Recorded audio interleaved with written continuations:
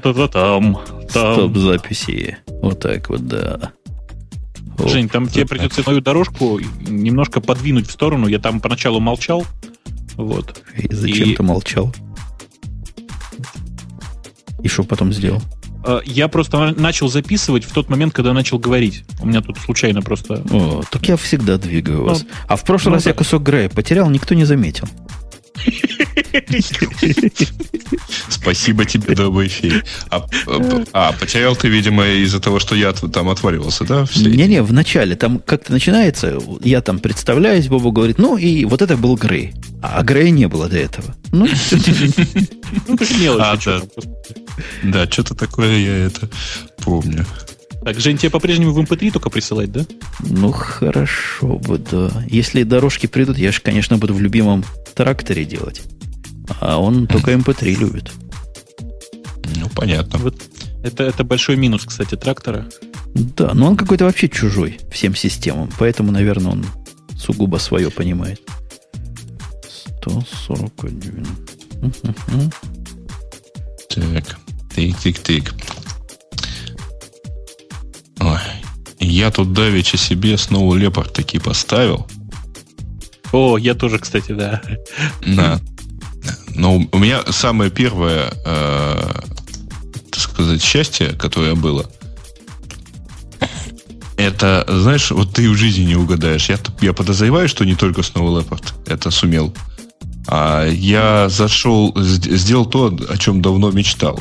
У меня аккаунт мой на Яндексе, на нашей почте, давно использовался в качестве дублирующего. Я регулярно ставил на него периодизацию всей своей почты. Почты у меня много, вот. А пользовался не всегда, естественно, не прочитывал. Ну, вот, как ты понимаешь, у меня к настоящему моменту там порядка 30 тысяч сообщений. И до момента установки новой вот этой вот mail в Snow Leopard у меня там было что-то порядка 26 тысяч непрочитанных сообщений. Ну, то есть, редиректоры я давно уже туда не ставлю, но они там есть. Жутко мешали. Кнопочки пометить сразу все прочитанным у нас, естественно, нет. В веб-интерфейсе. А все остальные почтовые клиенты, они как-то не очень хотели это делать. Они начинали это делать, потом они сбрасывали и так далее. Так вот, Mail это просто взял и сделал. Новый. Он действительно какой-то и активный совершенно. Но у меня создается впечатление, что он это делает как-то хитро. То есть, что он это на самом деле не делает. Слушайте, а о чем это вы... Я тоже все прочитал. О чем это вы все говорите?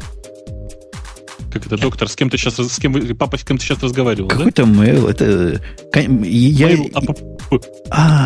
Я из всего этого трогательно понял одну часть, и после этого я заколдобился. Когда Грей сказал, что... Как он сказал? Яндекс.Почта. Ну, наша почта. Яндекс.Почта. Наша почта. Да, после этого я перестал воспринимать смысловую часть. А вы мне вот скажите лучше вот что. Это же какое-то заклинание, оказывается, да? Наша почта. Да. Было очень трогательно. Вы мне скажите, он работает с Exchange? Как большой или еще непонятно? Нет, он работает очень хорошо. У меня, правда, я подозреваю, что у нас не очень полная версия, не все включено в нашем корпоративном Exchange, поэтому у меня пока iCal не хочет синхронизироваться. Вот это меня пугает. То есть там чего-то включить, потому что у нас ничего не включат специально. Ну, черт его знает. Я не хочу нагружать наш helpdesk этим серьезно, потому что все-таки сильно тестовая версия, и производить доводку работающей системы под одного человека в компании, не очень правильно. Вот. К сентябрю, я думаю, мы эту проблему допинаем. Вот. Ну, а почта и адресбук взлетели просто на ура и моментально. И очень быстро работают с Exchange. Да, мне главное, чтобы встречи были, почта была, и без всяких там веб его расширений, потому что для меня его точно никто ставить не будет. Вот вся надежда, что смогу от антуража уйти. Я уже жаловался где-то в Джуйке, как он задумчиво вышел, потом вошел и говорит, сейчас базу перестрою. Перестраивал 14 часов. Ух. Это после установки новой, да? Не-не-не, просто... то есть он заново identity создавал. Я не знаю, что он делал. Exchange работал после установки как большой, потом тихо вышел, Потом тихо зашел, говорит, база поломана, сейчас восстановлю. Ну вот и останавливал. 15 гигабайт, да? То есть гигабайт в час примерно. Ну так. Может, это нормально. Такая скорость. Нормально, что? Неплохо, да. Не, но он у меня имапный, вот Mail App, когда я ему сказал, вот теперь наконец запускайся, он сказал, сейчас подожди, там, надо оптимизировать базу сообщений. Поскольку у меня в этой базе сообщений много имап почты, то он ее долго, конечно, оптимизировал. Ну, не 14 часов, да. Не, минут 10-15 где-то так. Я вот единственное, что при установке вот этого самого Snow Leopard совершенно как-то не заметил грандиозной скорости установки вот этой самой. Он у меня, честно, стоялся 45 минут. Причем с внешнего диска. Не с DVD, а с USB. Вот все равно должен был бы быстро. Но летает здорово. То есть открываю ноутбук, и через пару секунд у меня уже даже Wi-Fi поднялся. Просыпается, ты имеешь в виду, да? Он просыпается, и он поднимает Wi-Fi моментально. Это буквально на глазах. Он мигнул, и у тебя уже полная шкала сигнала. То есть, если раньше у меня где-то минуту занимало открыть ноутбук, дождаться, чтобы поднялся Wi-Fi и получить первую почту, часто происходит в течение секунд, там, 7-10, вот так вот. Что у меня и в обычном леопарде так происходит. Я прям даже уже удивляюсь. Что-то там такое сделал. Вообще тоже быстро поднимается. У меня вообще иногда складывается... Да. У меня вообще Wi-Fi поднимается вообще в течение секунд. Нет, в смысле, просыпается и поднимает Wi-Fi. У меня вообще иногда складывается впечатление, что где-то там внутри ноутбука предсказательный аппарат какой-то. То есть он точно знает, когда я подойду и открою ноутбук. Сука. Простите. Не говори. Ну, у меня он примерно со скоростью загорания дисплея появляется. Вот как дисплей включился, там уже и шкала полностью. Может, он и не отключал до этого, я не знаю. Но стоит всегда. Там у меня на обычном леопарде было немножко иначе. Вот ты открываешь, шкала горит и тухнет. И потом зажигается опять. То есть это у него экранчик оттуда остался. У меня такое с батарейкой, вот как ты рассказываешь. Сначала старую батарейку показывает, а потом только понимает про новую. И говорят, кстати, что у него переключение раскладки теперь сильно убыстрилось. Но вообще все достаточно сильно убыстряется. Единственный минус, что все плагины в Safari послетали. Странно. А какие все? Все два. У тебя SAFT стоял какой-нибудь, нет? У меня SAFT стоял, значит, не работают клиперы, не работает плагин от OnePassword и не работает клипер от Evernote. Но все это происходит по очень простой причине. Они 32-битные. Если Safari сказать «запускайся в 32 битах», у тебя поднимается все уже... Вот ты видишь старую свою Safari. Ну, я против. Простите. Я тоже против того, чтобы ограничивать 32 битами.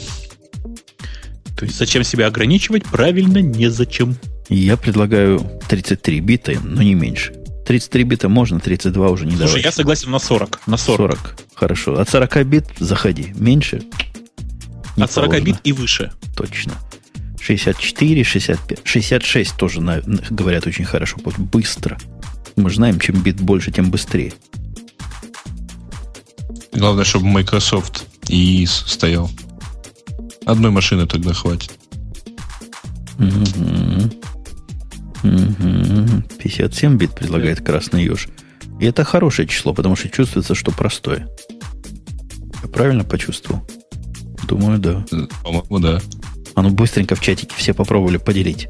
На первую 57-ю рассчитаться и поделить. Так, Бобок тебя Има разыскивает.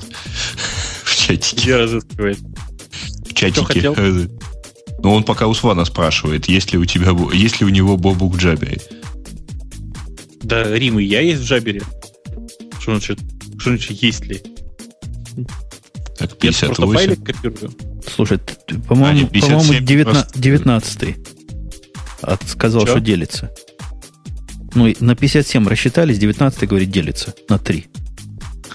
То есть 19 на 3 умножается, и получается, он утверждает 57. По-моему, гонит. Хотя, может быть. Вообще-то нет, вообще-то он не гонит, вообще-то он прав. Прав? Ну да, 3 до 9 сколько? Ну, а согласись, выглядело это как простое число. Ну вот, так выглядело. Молодец! Это в рамках моей борьбы с счетом в столбик. Вот это как раз и было. Специальная акция. О, 57 это 2 в пятой плюс 5 во второй. Слышишь? Да, оказалось даже круглое число. И 1 радиан в градусах это примерно 57. Ой, я тут давеча перечитывал Фейнмана. Мне это так понравилось в каком-то месте, что у него что-то там было вот, где-то под углом в 1 радиан. Думаю, нифига себе, товарищ. Нет, чтобы хотя бы в градусах. Ну, нормально. Че? У человека нормальная математическая подготовка. У меня вот файлики заливаются. Машина пишет, что осталось еще 22 минуты. Спорим, врет. А если бы у тебя опера была, не надо было бы заливать. Надо было бы мне мучиться. Ты знаешь, у меня была такая мысль, да. Opera Unite это прекрасный способ переложить проблемы с больной головы на здоровую. Смотрите. О, а у меня как раз мышка умерла. Смотрите, шоу закончилось, мышка умерла. Ну и правильно, зачем она тебе уже? Все, теперь осталось только разговаривать. Самое удивительное, у меня есть вторая мышка, но она после апдейта последнего леопардовного перестала, 2 мышки перестали работать на один приемник. Раньше прекрасно работали. То есть можно было 2 руками мышить. Правой и левой сразу. А теперь нет, все. Обидно, да. А зачем тебе? Какая рука сильнее, что ли? Ну, вторая бэкапом была как раз на такие случаи. Бэкапом мышки? Ну да, у меня все два стоит. Бэкапом руки, да. Бэкапом мышки. Ой. Что-то я какой-то сегодня сонный весь такой. Ой. А ты всегда сонный в это время. Ну, ты знаешь, вообще это логично. В принципе, время к часу ночи. Придется начинать опять шоу. Мы опять тебе сейчас докажем, что, в общем, не час совершенно и пока ночи. Нас 2, большинство победит. У нас 4 утра. То есть дня. Нет. Подожди. Нельзя говорить, сколько у нас. Надо говорить, сколько не у него. Точно, не у него, вообще да. не час. Сейчас не час ночи. Все. Вот 2 голоса за то, что сейчас не час ночи. А я думаю, если чатик спросить, он бы тебе все сказал.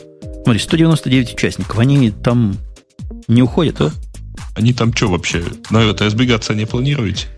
Действительно, шоу уже закончилось, если вдруг кто не в курсах. Что вы тут делаете? Да, кино-то уже кончилось. Однако нас продолжает слушать 596 человек. О, я давно не заходил на страничку. А сколько нас обычно там слушает в процессе? Так и есть? Неделю назад 628 в это же время было.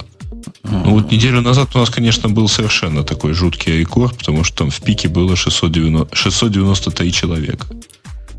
697. Вот. Да, ну как-то все равно маловато. Пора уже 1000 переходить. Почему они не приходят-то все остальные? Может, наш вещательный кластер, да, думаю, пустит и больше. Мы его расширим, углубим. Специальные люди есть по кластерам. Анонимные. Все. Давайте, загоняйте народ в онлайн. Слушатели и читатели чата. Рассказывайте во всех своих средствах, насколько это хорошо. Каждому прибедшему еще одного слушателя на онлайн-канал дается доступ в чат. Джабер аккаунт бесплатно. Молодцы. Говорят, девчонок, ну девчонок, каких девчонок? Где ж мы девчонок вам возьмем? Каждый раз по девчонке. Это ж у Бобука здоровья не хватит. Вы же не знаете, как девчонки сюда попадают? Уже возраст у него не тот. И вообще он жениться собрался. Да, поэтому они попадают не через постель. С тех пор. Да. Да. Я себе это вот задание для чата нарисовать эту мифическую постель. Или хотя бы просто оценить ее площадь. Слушайте, это все гораздо проще. Чего вы как маленькие? Конечно, не через постель. Ведь есть пол, кресло, я не знаю, там, раскладушки. Что еще можно придумать? У меня ковер мягкий вот на полу. Я предлагаю вот эту идею замечательную Грея расширить, нарисовать в чатике при помощи ASCII графики. Как попадают через бобуковую постель. Ой. Сейчас пойдут рисунки, пока до них дойдет. Во, на мотоцикле, говорят, можно. Стол кричит Сван.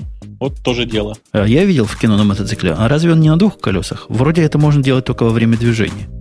Как-то опасно, по-моему. У него там такие подпорочки есть, чтобы он не падал, когда он не двигается. Ой, они какие-то дохлые на вид. У меня была подпорочка велосипеда. Нет? Сейчас мы все обсудим. В общем, выведем из работоспособности полной Бобука. Он просто не сможет не смеяться после наших домыслов. Я просто читаю фразы в чате. Как-то там все так грустно. Вроде какая-то бедная фантазия прямо. Ну, пошли первые произведения, зато хотя бы хоть какие-то. Не прет. Не. Как-то все. Слабая у вас. Вале. А кто такая? И ляпка слушают и краснеют. От слова love. Лов, понимаешь? Ловале. Ага, ловале. Ну. А, кстати, где она? О, ты не заметил? Ты в самом деле не было вроде? Как? Почему молчит? Лавале. Она обычно всегда подключается и молчит. Нет, я думаю, что она хотя бы раз засмеялась. Но она выключила микрофон просто. Слушайте, простите, я все о своем, о женском, что называется.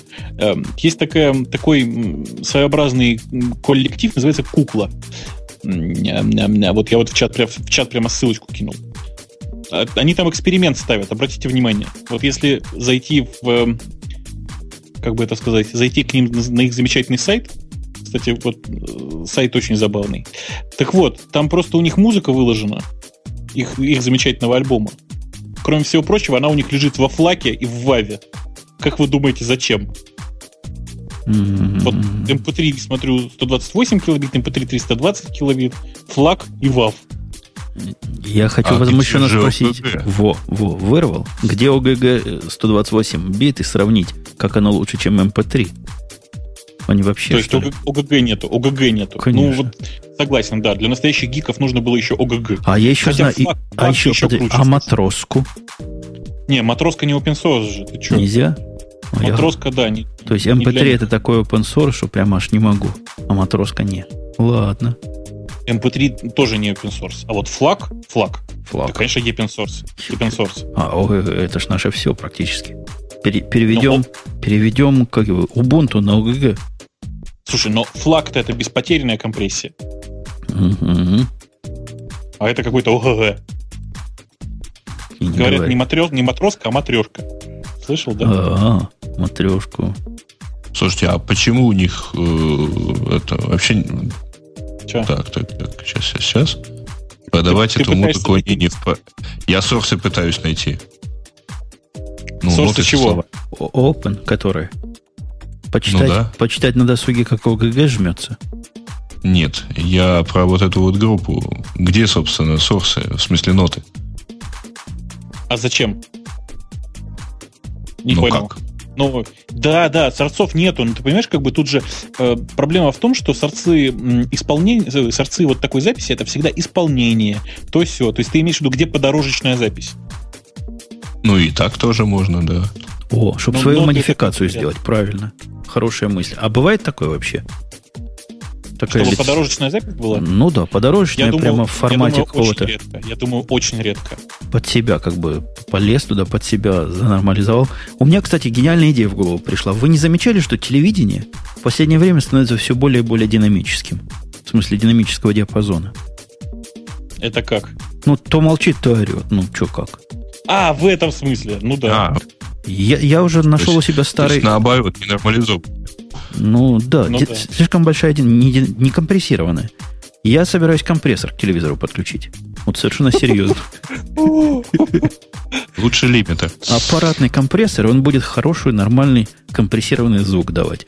Причем я слыхал, что на телевидении чуть ли не то, что закон, но правило было. Все передачи должны быть компрессированы.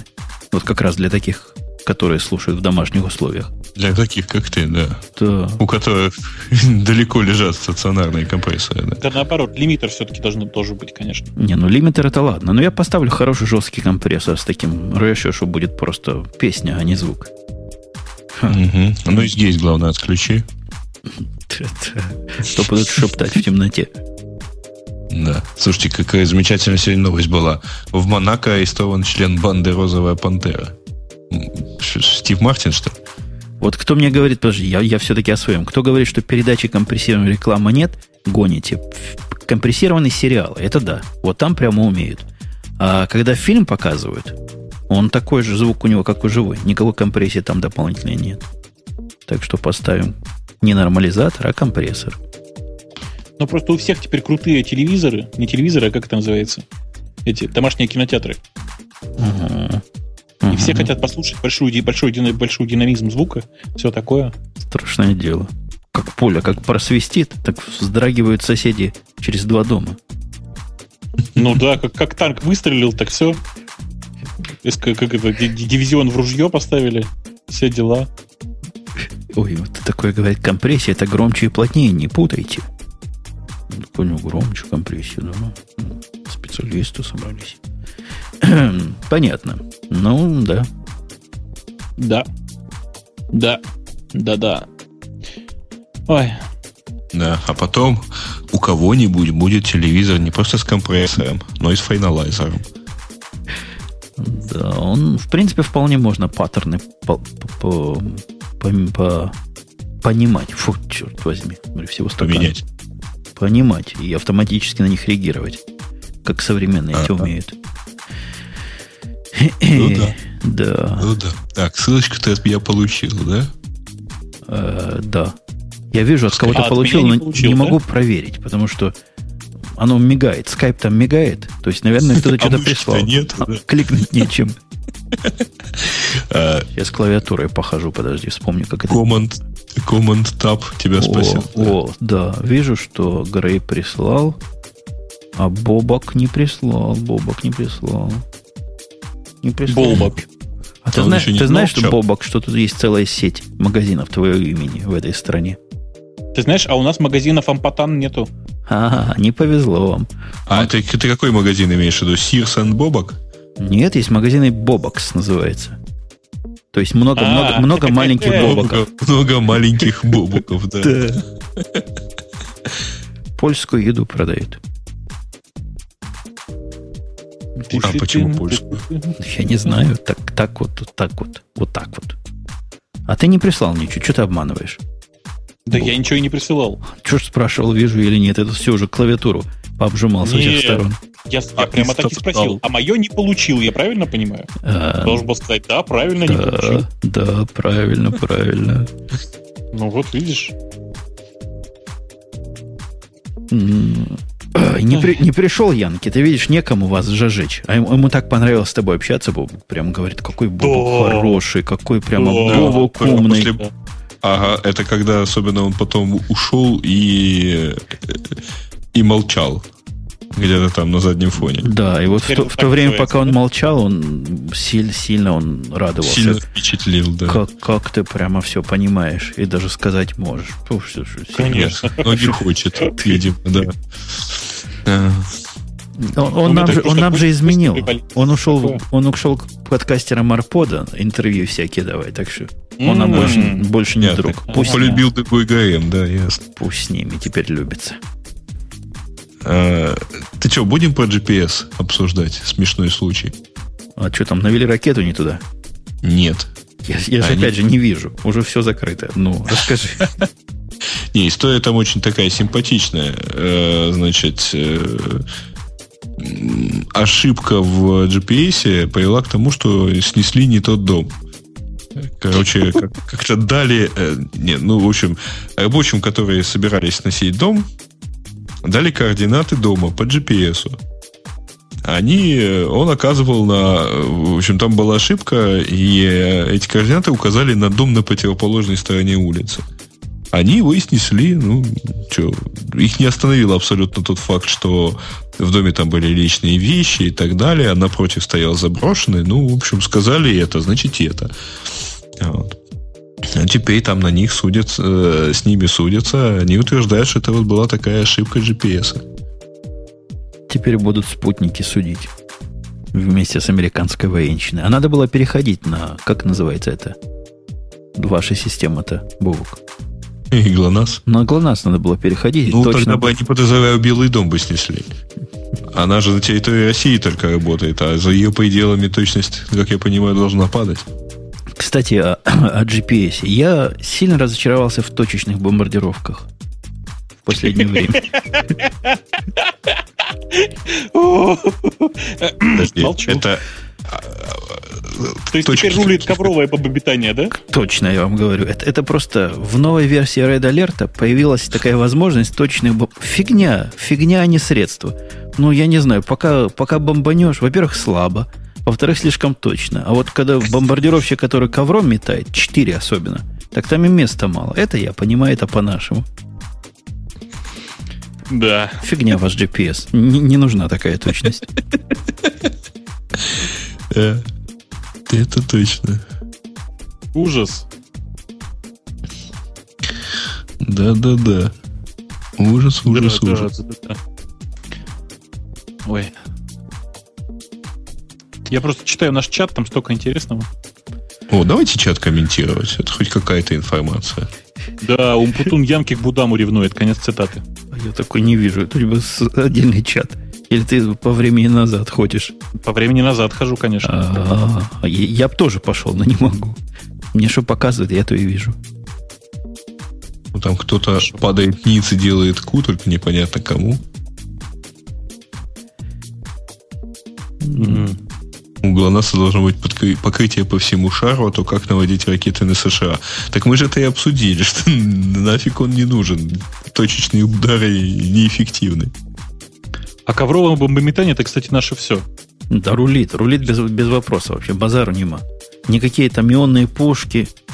8 хороших бомбардировщиков, и база врага стерта с лица земли. Если долетят, конечно. Только одно жалко, что если в Иране это дело продлится еще больше, то ковров будет меньше. А что там за эпопея с Твиттером? У них до этого не было средств общения, а Твиттер это... А у них просто все остальное было заблокировано, а Твиттер оказался не заблокированным. И поэтому Твиттер там в первые моменты, в первые дни оказался самым таким массовым каналом передачи каких-то новостей. То есть там была выключена сотовая связь, там, естественно, официальные новостные агентства вообще там как-то сильно расслабились. Кстати, в последнем твите эту всю ситуацию Лео назвал там грандиозным фейлом всех телестанций, потому что новостей не было просто вообще никаких из Ирана. Только в Твиттере.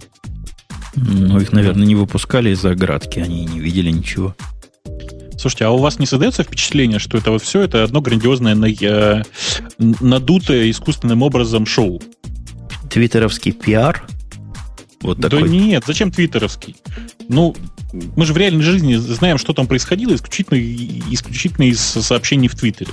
Может, там ничего и не было. Может, это нарегистрировали 10 тысяч ботов. Или там специальных аккаунтов.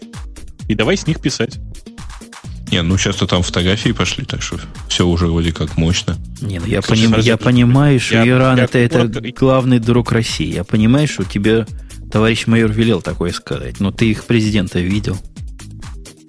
Слушай, ты видел я их президента у гробу в белых тапках. Простите, товарищ майор. Ты был первый и единственный, кто его так видел, наверное. Нет, я не к тому. Ты говоришь, пошли фотографии. Пошли фотографии, и отлично. И что, фотошоп отменили уже, что ли? Фотографии пошли, и все серьезно. Конец цитаты. Из тебя, между прочим. Ага. Нет, фотошоп как раз не отменили, и там уже народ ловили на фотошопе. Но не в этом отношении. Но бывает хороший фотошоп, и плохой фотошоп. Да. Вот. А Ленин за кого был? Конечно, за наших или за фашистов ты имеешь в виду? Не, Ленин был за этот самый, как называется правильно? За гимп был Ленин. Да, кстати, да. В нем, конечно, не пофотошопишь. В нем вообще ничего нарисовать невозможно. Да ладно. Я знаю некоторое количество московских публичных журналов, которые издаются с помощью гимпа. То есть, в котором все иллюстрации готовятся с помощью гимпа. Слово «публичный», видимо, ключевое. Да ладно вам издеваться. У меня, знаете, есть такой подкаст у меня еженедельный. Так-то его целая часть гимпом нарисована. А именно фав-икон. Сам в гимпе рисовал. Мне даже интересно пойти и посмотреть. Там такая сложная фав-икон. Ты что? Ух. Вот сейчас и посмотрим, какая там сложная фав-икон. Я даже не знаю, можно ли сделать такое в фотошопе. Наверное, не потянет фотошоп. Как это Взорвется. интересно. 16 на 16, да? Или 24 на 24? 16 на 16, по-моему. Подожди, там или 32 на 32, там не бывает. Там, на самом деле, любое пропорциональное бывает давным-давно уже. А, да? Смотри, как оно. Технология ушла. Но я как... Это моя вершина того, что я в гимпе умею делать. Причем по пути мне пришлось учить какие-то слои и всякое разное, потому что я не понял, как букву наложить на фон. Какими-то слоями это делал. Целое дело. Ну, как в фотошопе, слоями. Ну, так ты умный, ты фотошоп знаешь. Я фотошоп один раз видел в книжке. Была книжка толщиной, страниц 800. Там фотошоп для тупых. За 24 часа. Я посмотрел, думаю, не-не-не. Это, видимо, не для меня. Не хватило 24 часов? Толсто слишком, не поднять. Ее Сеню не надо поднимать, да? Сеню надо читать.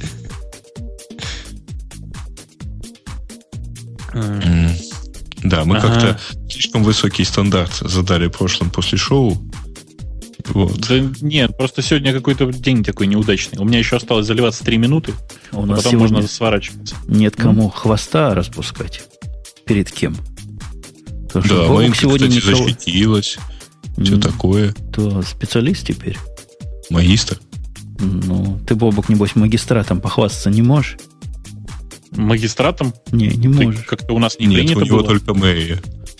Ага. И у нас тоже. У нас просто было там кандидат наук, доктор наук. Не магистр же, в конце концов. Слушайте, я тут, простите, у меня просто шок недавно произошел. Обнаружил книжку какого-то украинского автора с названием «Создание сайтов на флеш». Прямо так написано. «Создание сайтов на флеш». Русскими буквами «флеш». И долго пытался понять, что же мне так не нравится, что это флеш через «е» написано.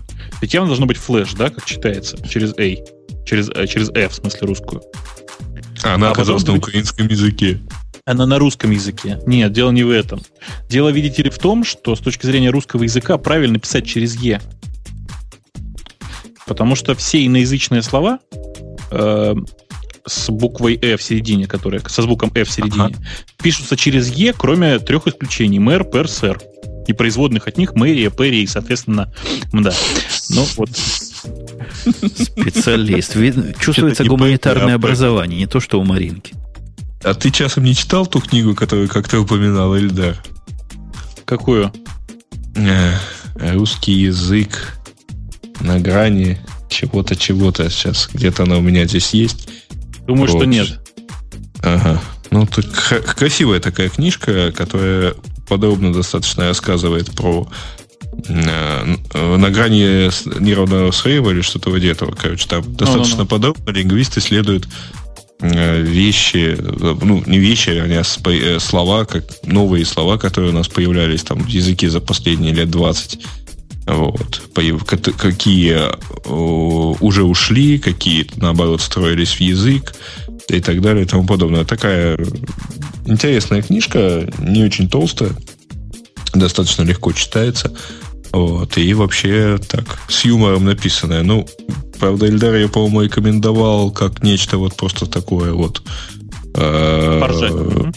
Нет, не поржать. У него... Я начинал читать и думал, что сейчас будет книжка про грандиозное количество проблем, там, испорченный язык и так далее. Нет, оказалась вполне такая симпатичная книжка с юмором в большом количестве. и так далее. Так что очень-очень советую, кстати. Автор Максим Крангаус, и называется вот как-то так, да, «Русский язык на грани нервного срыва». Что-то вот вроде этого. Но название сильно более экстремальное, чем, собственно, содержание. О языке. А вам при слове флеш зомби в глаза не стоят? У меня сразу ассоциация. Как флеш, значит зомби. Ну, флеш ты имеешь в виду. Ну, какая разница? Это же мелочи. Поедающий этот самый. Приходят зомби, поедают флеш. Флеш-хиттерс. Ужас. Да. Это в прошлом, Сикинронг в прошлом, мужик рассказывал их, что ехал на машине, а на дорогу пытался какой-то бездомный выскочить, попросить его подвезти. И он говорит, я не останавливаюсь, потому что ночью у меня страх зомби есть. Я никогда не останавливаю машину, не выхожу. Потому что как остановишься, сразу нападут эти самые зомби. Такая у него была история страшная. А мужика сбила следующая машина. В этом, собственно, юмор был. Да. Так всегда и бывает, между прочим. Ну вот, кстати, насколько я знаю, в российских правилах дорожного движения официально разрешено не останавливаться ночью на сигналы ГАИ за городом. А если стрелять начнут? Если это не пост. Если это не пост ДПС. Потому что на посту пулемет может быть станковый. Правильно? Самому же хуже будет. Не остановишься, если. Станковый, это в смысле снятый с танка, да? А откуда же еще? Понятно. И вкопанный в землю. Прямой наводкой будет бить. Ай. А представьте, если у него будет еще дуло. Знаете, бывают конусообразные дулы. Я тут недавно читал или слыхал. И? Но это для пробивабельности. То есть оно, когда к носу идет, оно сужается. Снаряд сжимается сильнее и вылетает, и пробивает так, что вообще насквозь дребезги напополам.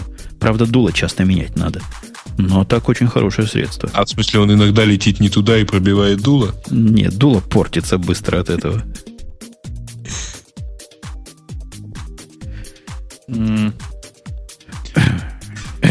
Да. Я просто параллельно смотрю футбол. Молодец. Я параллельно смотрю бокс по Твиттеру, да. Кто кого? Бокс по Твиттеру. А кто с кем? Ну, вот тут это, конечно...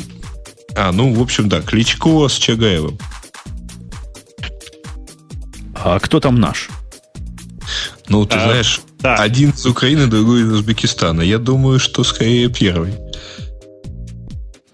То есть Украина нам теперь ближе, чем мы с Узбекистаном дружим, наоборот. По-моему, они какие-то базы американские убирают. Да, ваш узбекский, да. Наш? Не, это вы дружите с Узбекистаном, а мы с Украиной. Украина в НАТО, а Узбекистан куда-то. В общем, Бобук, ты опять в меньшинстве. Союз России с Белоруссией. Так вы понимаете, что Третьим на самом деле будет. это все без разницы. Это все равно борьба советской школы бокса. Забудьте. Ого, вот эта школа советская. Этому Кличко, он Советский Союз-то хоть видел? Да, конечно. Видел. Такой он... Они старые уже оба. Нет, Владимир, он помоложе, но тоже где-то так это 30+, насколько я помню. Ну, типа да, за тридцатник. И все пошли в Википедию смотреть вас как его дату рождения. Не, я пошел на сайт Кэнона посмотреть лучше на Шарапову. Приятнее, чем на ваших боксеров. Очень странное место, чтобы смотреть на Шарапову. А это единственное место, как я умею. Потому что я когда захожу, она вечно рекламирует какой-нибудь фотоаппарат. У нее, видимо, какой-то длинный контракт с Кэноном. Длинный? Ну, длинный.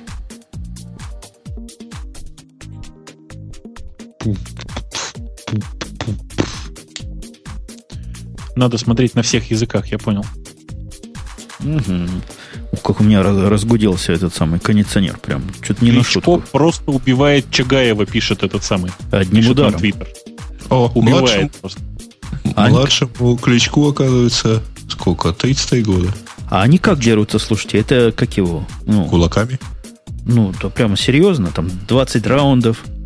Пока 12. одного не унесут. По-моему, то ли 9, то ли 12. Страшное дело. Ну, профессиональный же. Он олимпийский чемпион в супертяжелом весе. О, прикиньте, про Кличко, оказывается, целый тег есть. Хэштег в Твиттере. Класс. Это правильно. Там почему-то, правда, все время по-немецки. А у них промоутерская компания немцы. Ну, и база в ней такая. И проходит, вернее, это все в Германии. Ну, и их там любят, кстати говоря. Угу. Ну что, будем сворачивать нашу балалайку? Я как-то смотрю, мы... Подожди, я тебе еще файлик не послал. А я смотрю, мы как-то, да. Замолчали. А у меня кондиционер на минус 36 гудит. Совсем с ума сорвался. Да, что-то как-то у тебя хорошо его слышно. Да я не... я вспомнил, почему. Это ж я... Сейчас. О, лучше сделал. Это я в процессе разговора, чтобы можно было дать динамический диапазон. Гейт почти отключил. Жень, ты ссылку поймал? Ты внятно скажи. Поймал. Чинь поймал. Вижу, послал. Вижу, поймал. Да. Первый получилось второго. Ага. Ну, тут вот Валуев тоже уже выдал. И Чагаев уже получил от первого. Какой Валуев? Первое число. Какие-то у вас тут страсти. Спокойно. Это я просто зачитываю чат и одновременно пытаюсь что-то говорить. Получается, конечно, чудовищно. Ты не пытайся говорить и думать одновременно. Это сложно. Это бесполезно. Теряю сознание, нажимая кнопку Power, пишут. Кто такой Валуев? Вот кто такой Валуев, это уже совсем страшно задавать вопрос такой. Вы такой вопрос лучше не задавайте. Это же не Валуеву он задает. Я понимаю, Рим, ты такой вопрос лучше не задавай, потому что он тебя случайно найдет, короче, и все, и пипец. Не, типа это кто? Мне можно сказать по секрету? На картинках Яндекса поищи. Напиши images Яндекс.ру, пиши Валуев. А я в Бинге поищу. Это главная иллюстрация к анекдоту, Валуев. А еще я в нее ем, да. Первая ссылка. Валуев потерял жену. Ну, в смысле, что ли? Где что он потерял? Николай Валуев. Не по-русски. Фотографии нет. А у них есть по имени? Подожди, по имени. Да я же хочу... какое лицо. Я бы это назвал. Вот, я же тебе говорил, посмотри на фотографию. Какое лицо. Прям серьезный дядька. А он к Яндексу относится как-то? Это у вас такие работают? Нет. Никак не относится. Просто у нас можно сразу найти столько лиц. Господи. Тяжелее всех сейчас сайту братьев Кличко. Шубок с людьми делает. Судя по скорости он лежит. Ну, лицо у Валуева все-таки страшное просто. То есть просто пипец, я не знаю. А интересно, он в боксеры пошел из-за такого лица, или это потом такое стало? Я думаю, что это и то, и другое одновременно, ты знаешь? Ну, он до бокса охранником был, по-моему, там, или телохранителем и так далее. До бокса это ты хорошо сказал. Но вообще он боксом занимается очень давно. В смысле, с детства, в смысле, до того, как работал. Вот если обратите внимание на контур носа, обратите внимание, по контуру носа видно, что хрящик из носа удален, ну, так сказать, чтобы не ломать его каждый раз. И поэтому он такой странной формы. Вот. Но надбровные дуги у него такие и были, так что я думаю, что это просто вот страшный человек. Да. На улице, представь, встретить. Идешь по своему тихому пригороду. Ой, кстати, я такое смешное послушал недавно подкаст от главного на Арподе. Тут бывает иногда. Дал слабину, дай, думаю, послушаю. Не понял, подожди, а ты говоря о Меркури? От Васи. Прости, ну. А он там про дауншифтинг рассказывает. Я прямо аж дал жене послушать, что у вас дауншифтингом считается. То есть из Москвы уехать вот в пригород, это такой дауншифтинг. Но потом я понимаю, если, конечно, удобство во дворе, то полнейший дауншифтинг. Но забавно. Слышите, там вы видели ссылку в этот самый в чате? Вот я сейчас еще раз ее повторю. Обратите внимание, это вы смотрите, он слушает радио Ти. Явно видно, да? Смотрите. Он еще даже участвует в процессе разговора, судя по твоей ссылке.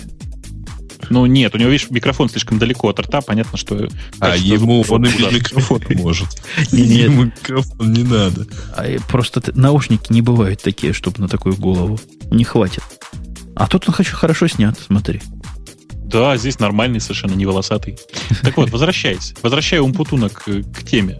Ну, а что ты хотел? У нас дауншифтинг выглядит так. Нужно купить дом в Барвихе. Вот, рядом с президентскими дачами. И носить воду ведрами. Дауншифтинг. Дауншифтинг это вот двухэтажный. И нет, самому носить воду ведрами это перебор. Ты что? Правильный дауншифтинг это нанять 2-3 слуг, чтобы они носили воду ведрами.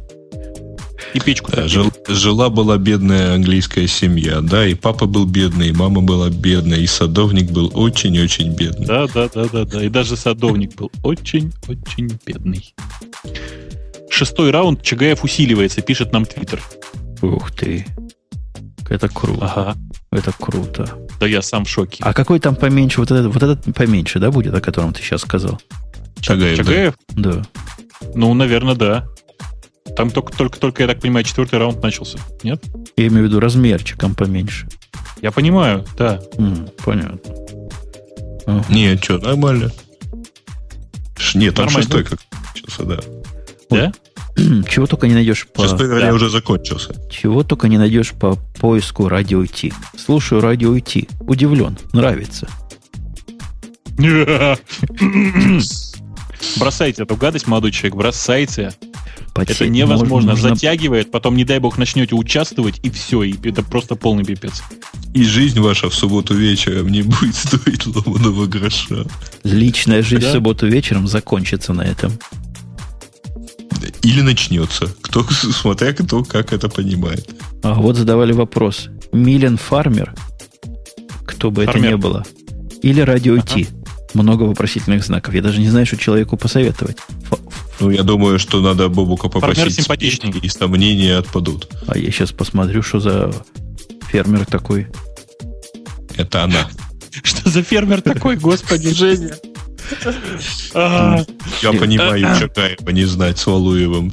Ничего сейчас фермеры, смотри, какие. Народ начал извиняться перед Валуевым в чатике. Как до людей долго доходит, простите. А я посмотрю, может, в Яндексе мне лучше даст фармеров. Хотя тут и Bing вполне достойно показывает. Ну, то есть, хорошие фотографии. Хорошие. Дай бог каждому такие. Сейчас сравним с Яндексом. Да, у вас чего? Это самое, сенсор? Какое? Как-то. Какое? Вы попробуй в Яндексе поищи. Чего поискать-то? Фармеру эту поищи. В Яндексе и в Бинге. В Бинге прямо на первой странице интересные фотографии. У вас она вся в одежде. Я тебе сейчас скажу. Подожди, сейчас я попробую. А как она пишется-то хоть? Майлен. Все, я вспомнил. Она так и пишется. Она Почему через ему White пишется, да. Я вспомнил.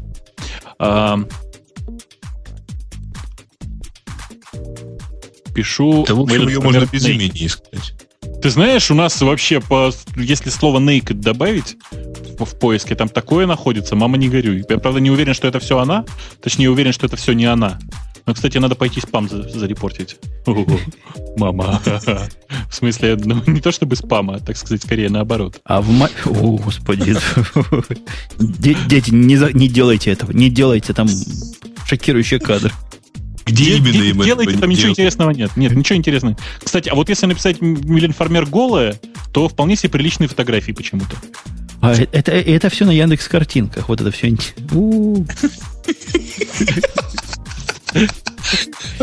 Какой интересный фотохостинг. А я искал, где бы иллюстрации для радио Ти брать. Все. А там написано предупреждение. Да. Там написано четкое предупреждение. У каждой картинки есть свой правообладатель. Понял. Не будем брать. Ой, господи. Вот Твиттер вообще потрясающая вещь в этом смысле. Можно не только, так сказать, информацию, но еще и эмоции подчеркнуть, понимаете? Вот как это, пользователь Сайнет пишет: Чагаев, подлая сука, после гонга ударил Володю. Чувствуете, да? Сразу понятно вот отношения, все, что к чему. Кто там сука, а кто подлая, все понятно. Да, а кто Володя? Такого здорового, потного мужика Володя называть даже как-то вызывает подозрение. Там же еще старший брат есть, который Виталий. Ага. Так. А как-то мало. Был у нас всего лишь один фанат оперы, который пришел защищать, несмотря на мое провокационное... А Свана не было, он уходил просто Сван. Он бы тебе рассказал все, что он думает по этому поводу. Как он любит оперу, ее новую революцию. Да. Он просто, Сван же у нас очень любит правильную операционную систему, правильный браузер, все такое. Ну да, под Windows, да, оперу мы очень любим. Ну, понятно, оперу, что еще под Windows. У них там Apache нету, небось. Откуда же под Windows Apache? Это просто смешно. Apache где запускать? Это себя не уважать. Еще, зная Свана, он еще скоро все сервисы, там, не знаю, какие-нибудь Яндекс фотки запустит на Opera Unite. Прямо будет все в Opera Unite работать само, и все. Красота. Причем на ноутбуке Воложа, да? Ну, я вот за это, кстати, не уверен. Но на одной машине, да, там будет одна машина под Windows. И там будет стоять ИИС, видимо, для поддержки. Зачем, если есть Opera Unite? Для поддержки, я же сказал, на всякий случай. А вот кто-то пишет, у меня Денвер, видишь, вот Денвер поставят еще. Не, ну смех смехом, а надо уже серьезно думать, как делать кластер на Opera Unite. Правильно? Зачем? Ну как? У нас есть роботы. Для досов у нас есть роботы. А зачем еще нужен кластер из Opera Unite? Ну вот твоя Unite упадет, они сразу на мой компьютер пошли. Вполне дуебельно, мне кажется. Дуебельно, да. И физибельно. Слушайте, там кто-то, простите, я переключился уже с чата, но краем глаза ухватил фразу. Я вчера командную строку в Висте нашел, пишет Insane. Прикинь? А как Висте? Это к вопросу о плохом поиске, да. КМД надо писать, как и всегда было. cmd.exe, да. Ну, как и всегда. Как всегда. Всегда было Command Prompt. С NT 4.0, по-моему, так было. В XP было тоже КМД и вперед. Да ладно, я там случайно стрелочку вверх как-то нажал и увидел, что он умеет историю прокручивать. Моему шоку до сих пор нет вообще конца игры. Ну? Нет, там еще тап можно, по-моему, нажимать. Это я только слухи такие где-то слышал. Неужели можно? Говорят, можно.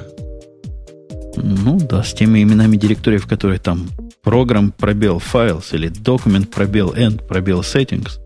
Без таба никак.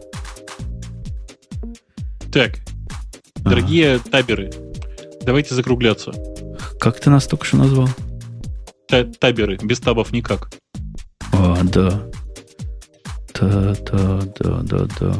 Да, я смотрю тут на всякие комментарии, на Твиттер, ничего больше интересного не пишут, поэтому слушатели и комментаторы виноваты сами. Были бы интересны, вы бы удержали бы нас еще часа 4, как минимум. А так... Я думаю, и все 10 при желании. Да, так все, похоже, придется нам с вами распрощаться. Ну что, до следующих? Давайте, до следующих выходных. До следующих выходных. Точно. По крайней мере, в этом шоу точно до следующих выходных. Давай, отключай нас. Отключай. Целую. Все, отключил.